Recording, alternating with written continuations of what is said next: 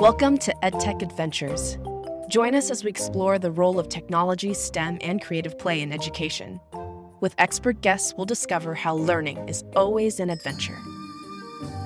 How do we leverage the engagement of social media into the content we create for our schools? Today, our guest, Shaunak will share how he's used social and learner engagement to build compelling EdTech experiences. Shaunak founded YellowDig in 2015, a community-driven, active, and experiential learning platform. It is now used by hundreds of thousands of students of all ages and backgrounds in the US and around the world. Shaunak graduated with a degree in mechanical engineering from IT Bombay and completed his graduate studies at the Massachusetts Institute of Technology.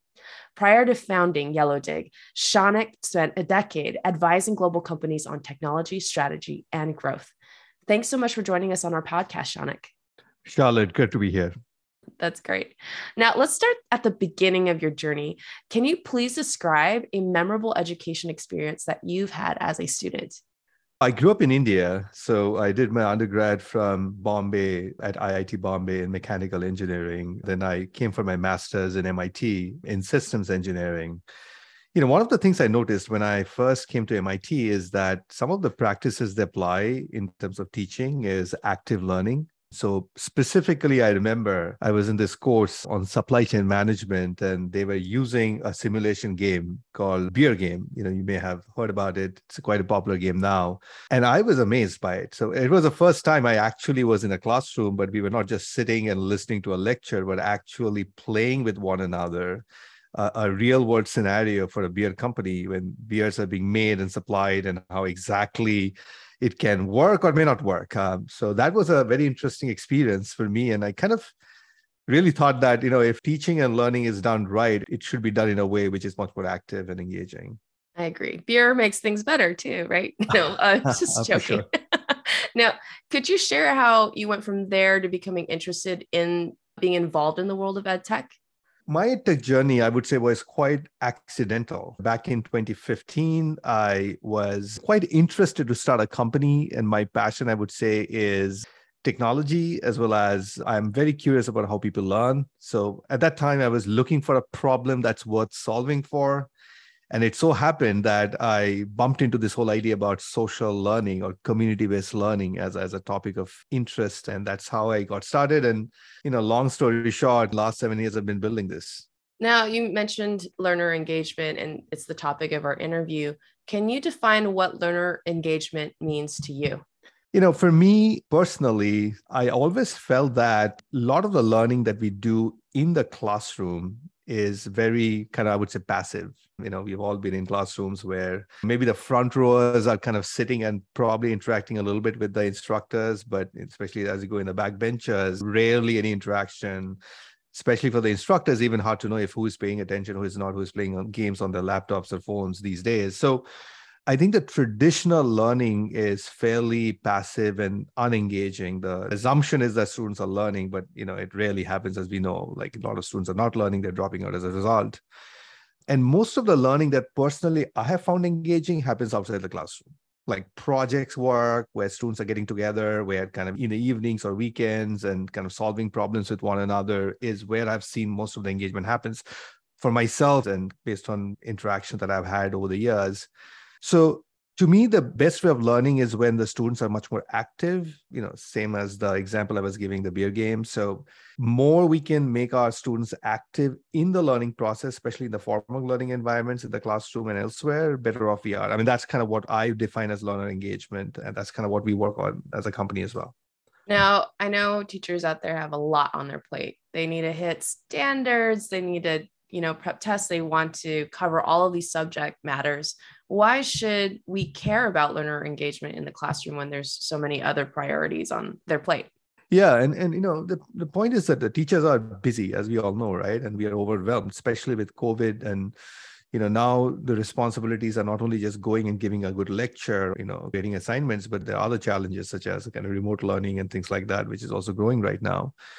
The key point is that engaging learners in a much more active way leads to better educational outcomes. The problem is that it takes a lot of work because, it requires preparation in terms of planning activities ahead of time and making sure the students actually follow through. And we all know that we have limited time in the classroom. It's impossible to engage a big classroom in a small time. So the way I see this to be solved is using technology, tools that are available, education technology tools that are available that reduces teachers' effort in terms of engaging learners. And the other aspect is asynchronous engagement, which is ways to engage the learners outside of classroom time, which is always limited.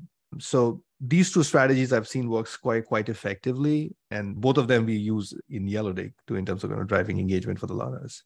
I agree. I mean, we've noticed too, our coding platform is browser based. So it's really easy for a student if they have an internet connection and a computer at home, which is not always the case. But if they just have those two things, they can continue learning at home outside of the classroom. And so I agree, that's like the power of technology right there.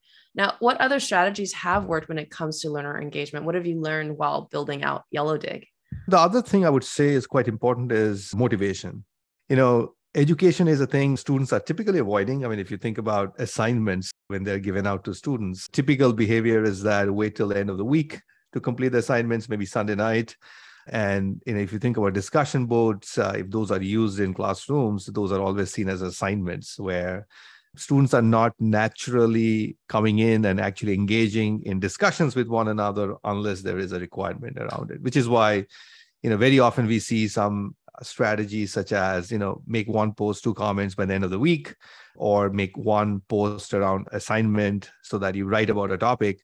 In those strategies, the issue is that the motivation is only kind of tied to a grade or essentially kind of a well-defined activity where students are not naturally engaged with one another. So I think the strategy that we have seen work quite well is that when students are naturally interested in discussing, let's say, a topic with one another, that leads to a lot more kind of frequent engagement with students between one another, as well as the instructor, as well as a lot more deeper engagement, authentic engagement, as opposed to just writing for an assignment.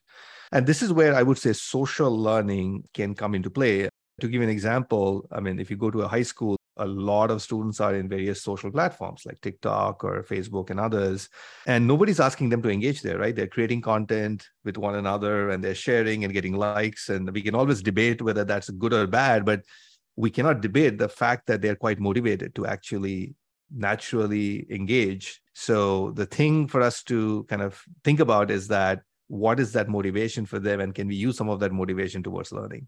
Now, there's something that you mentioned with the social media thing, and I've noticed social media, there's so many niches, whatever you're interested in, you can find something that interests you, and that sort of increases the motivation. How do you transfer that, though, when you're thinking about just handing out assignments, right? Or telling them to have this conversation? Different things motivate different students, and you've got a classroom of 30 plus. What are some strategies around that to customize that motivation? I think the first thing I would say is that we are kind of increasingly living in this creator economy where the kind of motivation these social apps are using is this whole creativity of the students so that they can, let's say, create a video or create some sort of a artwork and share with a group of students or, their peer group. They're getting likes. Maybe their motivation is to getting likes because they get some sort of social status because, other people are liking what they're creating. That fundamental human aspect can be also used in the educational context. Very often what we find is a lot of the assignments that are designed for learning is specifically for grading, right? So write this up and you'll get a grade at the end of the day. And that's fine because, you need that kind of formal evaluation too.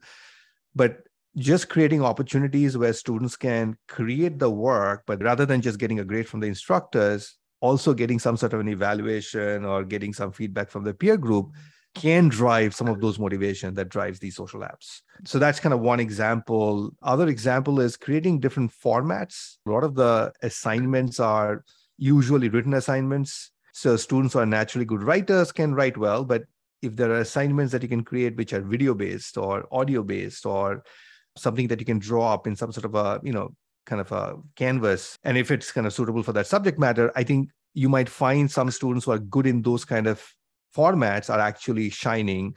So all I would say is that giving them the optionality of creating content in various formats actually can drive motivations too. Like to give an example, one of our users of Yellowdig from a university, and I won't name that, but the instructor is teaching Russian, essentially using Yellowdig. And one of the things that she mentioned to us is that she provided the students to give an option to create small videos about they actually acting out in Russian. So they are creating small skits and they're actually making small videos of that. And that became very popular. Like everybody loved watching it. Everybody were giving feedback to one another. So kind of trying to figure out ways to make the assignments from just purely for grading to something that's fun, that's something more engaging, just drives the motivation easily. And I think that calls back to it's the opposite of passive learning, right? Because you're creating content. You're now not just a consumer, you're a creator when you're learning. Exactly. Now, you mentioned that usually assignments, it's written. Often I feel like it's because it's rather easy to just grade, right? Because they're written out in these basically structured formats. But how can learner engagement affect how educators assess and give feedback to students beyond just a grade? So I think, in terms of grading, one of the challenges of grading is that if an assignment is purely graded, that means that the student's motivation is to get a better grade from the instructor. So sometimes students will only create content that is going to be pleasing to the instructor, right? And sometimes they are worried about creating something fun because they may not get the right grade. So I think rethinking grading in a slightly different way can be helpful. To give an example, the way we do grading in Yellowdig is divided into 2 or 3 kind of subcategories. So the instructor can give out what we call accolades, which is almost like a grade where the instructor can kind of say that, okay, this piece of assignment or submission was great thought leadership or great creativity or great critical thinking example or great way of communicating an idea. So the instructors can create variety of accolades in our platform, which has a certain points. And those are given out to various contributions to students wherever they see certain quality submission, just to kind of, recognize a certain type of submission that they think is appropriate. So that kind of comes from the instructor, which is almost like giving a grade to an assignment. But then we also have something what we call is social grading, where students get points based on how other students are interacting with what they're submitting. So for example, if a student creates a video and there are 10 other students who are liking it, so you can react to the video just like in social media, but each reaction has points associated. So more reaction means they're getting more points for that. If other students are commenting on what they're created because it's sparking a conversation because it was something that is interesting to other students, they get points for that too. So those points essentially are social points in our platform, and that drives this peer-to-peer engagement. And finally, we have something what we call is automated point system, which is if a student writes something which is beyond a certain number of word count, so that means they're spending some time to write it, they get kind of what we call is participation points. So that just the very fact that they wrote it, they will get points for that.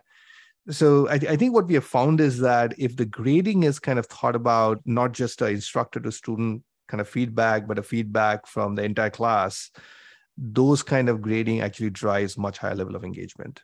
Yeah, and I like how you mentioned that you're giving teachers the opportunity to assess things in a more holistic way, right? It's not just about how well you answered this question, but other aspects of learning, like how they're engaging with other students. And speaking of fostering community engagement, I know especially they're still learning how to communicate with each other, how to be positive, like communicating with each other, not hurting other people's feelings. What are some strategies around that of truly fostering a community amongst the students where they can really help each other? I think what we have found is that when there is a community in place where students, they understand that this is not a place just to kind of get a grade for their conversation or submissions, but this is a place for them to kind of talk to one another, share ideas or bring in new ideas and just have fun also a little bit, right? We find that there are really good behaviors that start to emerge. Like students are not just posting for the sake of grading, but they're actually helping each other out and creating value for one another. So that's kind of one strategy, just to kind of create a community as opposed to just creating a grade. Outside of that, what we have found is that when instructors also kind of model themselves as almost like a guide on the side, as opposed to, a grader, that just kind of basic positioning can help drive better quality engagement. So, for example, we often find instructors are actually not only just kind of coming and commenting on each other's students' posts, but they're also bringing in new examples or new videos or things that they think the students will find, useful. Those kind of motivates the learners to kind of come in and act or kind of replicate that kind of a behavior in the community as well. So there's a whole bunch of strategies that we think that works in that environment. And, in Yellow Day, we have kind of codified some of them in our platform. Yeah. And it's great to establish almost like a safe space where, like you said, the teacher isn't necessarily, I'm here to decide and judge what grade you each get, but I'm here to also help and guide you through this learning process. That's great. Now, looking into the future, how could community and learner engagement tools impact the future of EdTech, not just now, but years later? Yeah, I think, the future, I see this, that the whole design of the classroom, which has been around for the last 150, 200 years, right? That's how we have designed our educational institutions, schools, colleges. They are kind of not being very effective anymore, frankly, because students are, no longer, a lot of these classrooms are empty, right? Students don't come up, but they show up. Or, a lot of these classrooms are going online or hybrid. So the need for community is very high right now, especially we are also in the middle of a, mental health crisis in the country where a lot of students feeling very alone, very detached from their peer group, especially if you look at marginalized communities where students don't have the confidence sometimes to kind of speak up or make the connections that are needed. So in this environment, I think it's very important for educators to start to think about that as the learning is being delivered, not only just that the students, whether they're learning or not, but whether they're actually forming the connections and relationships with their peer group is becoming extremely important so that they have the mental health support or the necessary support they need. So I think the future is kind of designing that experience is where we are heading, I feel, in this industry. Like many other companies are kind of working in this space, and which is a combination of tools like Yellowdig, where we are building these communities with, smart use of AI or data science, where we can identify students which are struggling or not connecting or not really forming these relationships, to essentially creating new ways of learning. Like we have virtual reality and many other formats that might be very interesting to kind of really engage the students beyond, let's say, a browser-based experience. So I think combining all these different technologies to create a very engaging kind of experience is the future at the end of the day, because I think the last thing that we would want higher education to kind of move into is essentially a content delivery mechanism, which is publishers and creation of books and making it available to the students. That's anyhow is being solved, right? I mean, if I want to learn about any topic, it doesn't matter what it is, I can go to online, go to Google or any other one of those online platforms, and I can get that content very easily. I mean, that problem is not a big problem. Like in the past, student could not have access to content, but that access is kind of becoming very easy. I think the real challenge now is to engage the learner so that they remain motivated and learn through the process. So I mean, that's where I see most of the innovation happening in the next like 5 to 10 years. And I like how you touched upon the idea that they need to almost learn how to connect alongside learning the content. And that's the engagement. But I don't know about you, but I've noticed too, our work life is different now too. So getting them ready for future careers, people need to know how to connect, how to collaborate, how to use Zoom to, like you and I having an interview like this, right? Absolutely. I think the other thing I'll mention there is soft skills. Sometimes we kind of say that hard skills are things that we are learning, let's say math, science, engineering kind of topics, but humanities and soft skills are becoming extremely important now, where being able to communicate one's ideas or being able to actually speak up in a way so that others understand one's ideas is becoming extremely important to work in this kind of new work environments that we are on. We are virtual. The only way we can be productive is that we can speak to one another, right? Actually, communicate our ideas. And that's a skill. If you see the popular data is that a lot of students are not speaking up. They're not, they're kind of always on their phones. They're unable to kind of, get into a room and talk to 10 people. And those kind of skills are extremely important. So how do we design learning, which kind of forces those students to build some of those skill sets is important. So I think we have to really think about learning from a whole, I would say, human development, not just skill development, but the entire human development so that they can be productive members of society like 10 years down the line. Right. Now, what advice would you give to someone who is interested in developing community and learner engagement in their school or classroom? Where can they start? Well, I think for you to get started, I think firstly to kind of think about what are the opportunities to create that kind of an engagement? Let's say you're teaching a course and the course, let's say, has an opportunity for you to create a community. What we have found is that irrespective of subject matter, you can create a community. They may look slightly different. Like, for example, if you're teaching a math course, you can have a community where students can help each other out in asking questions and answering questions. We know that that's a great way of learning for the students. So adding that component on your existing course is going to be quite powerful. If you have a course teaching, let's say, any other topic, let's say humanities or something else, where students can bring in ideas, where it's not just Q&A, but they're actually sharing things that they're finding or reading as part of their projects with one another and kind of creating content around it, might be very interesting as well. There are ways of asking students to actually share ideas through videos, for example, and help each other to kind of give feedback. So there are various ways of building a community in a classroom, I would say, kind of thinking about that and how to do that. And second is finding a tool.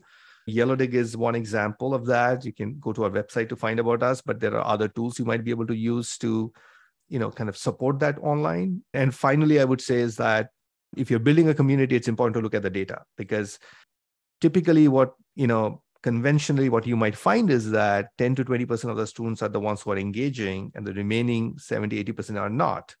And especially there might be 10, 20% at the bottom who are not at all kind of doing anything, not even reading content, right? So kind of really understanding which of your students are engaging and which of them are not engaging, so that you can actually kind of really go and talk to them and see what are the challenges. Maybe they're underconfident, or they don't know, they're not sure how to write something, or they're feeling awkward or shy or whatever it is, right? Being able to support them to kind of build a skill set so that they can become engaged members of the community is important. So I would say whichever way you're doing it, kind of having a data strategy is important to kind of understand what's going on and how to improve it. Completely agree. I mean, we have a dashboard for our product, and that's the whole idea, because these days it's even harder to read the room, right? I know teachers are like, that's how I do it. I read the room to see who's engaged and who doesn't, and I'll change my strategy. But if you're doing remote learning, or they're sort of doing some of the work at home, how do you know they're engaged? The data needs to be there, and we need to make it easier for teachers to look at the data in a helpful way too. Absolutely. Well, thank you so much for being part of our podcast, Shaunak. I've learned a lot, and hopefully those out there, you've learned a lot too. Yeah, thank you, Charlotte. Thanks for the invitation. Thanks for listening to EdTech Adventures. Please subscribe to catch more of our episodes and leave a review to support the show. For more resources and info, visit us at codecombat.com/podcast. I'm your host, Charlotte Chang. We'll see you on our next learning adventure.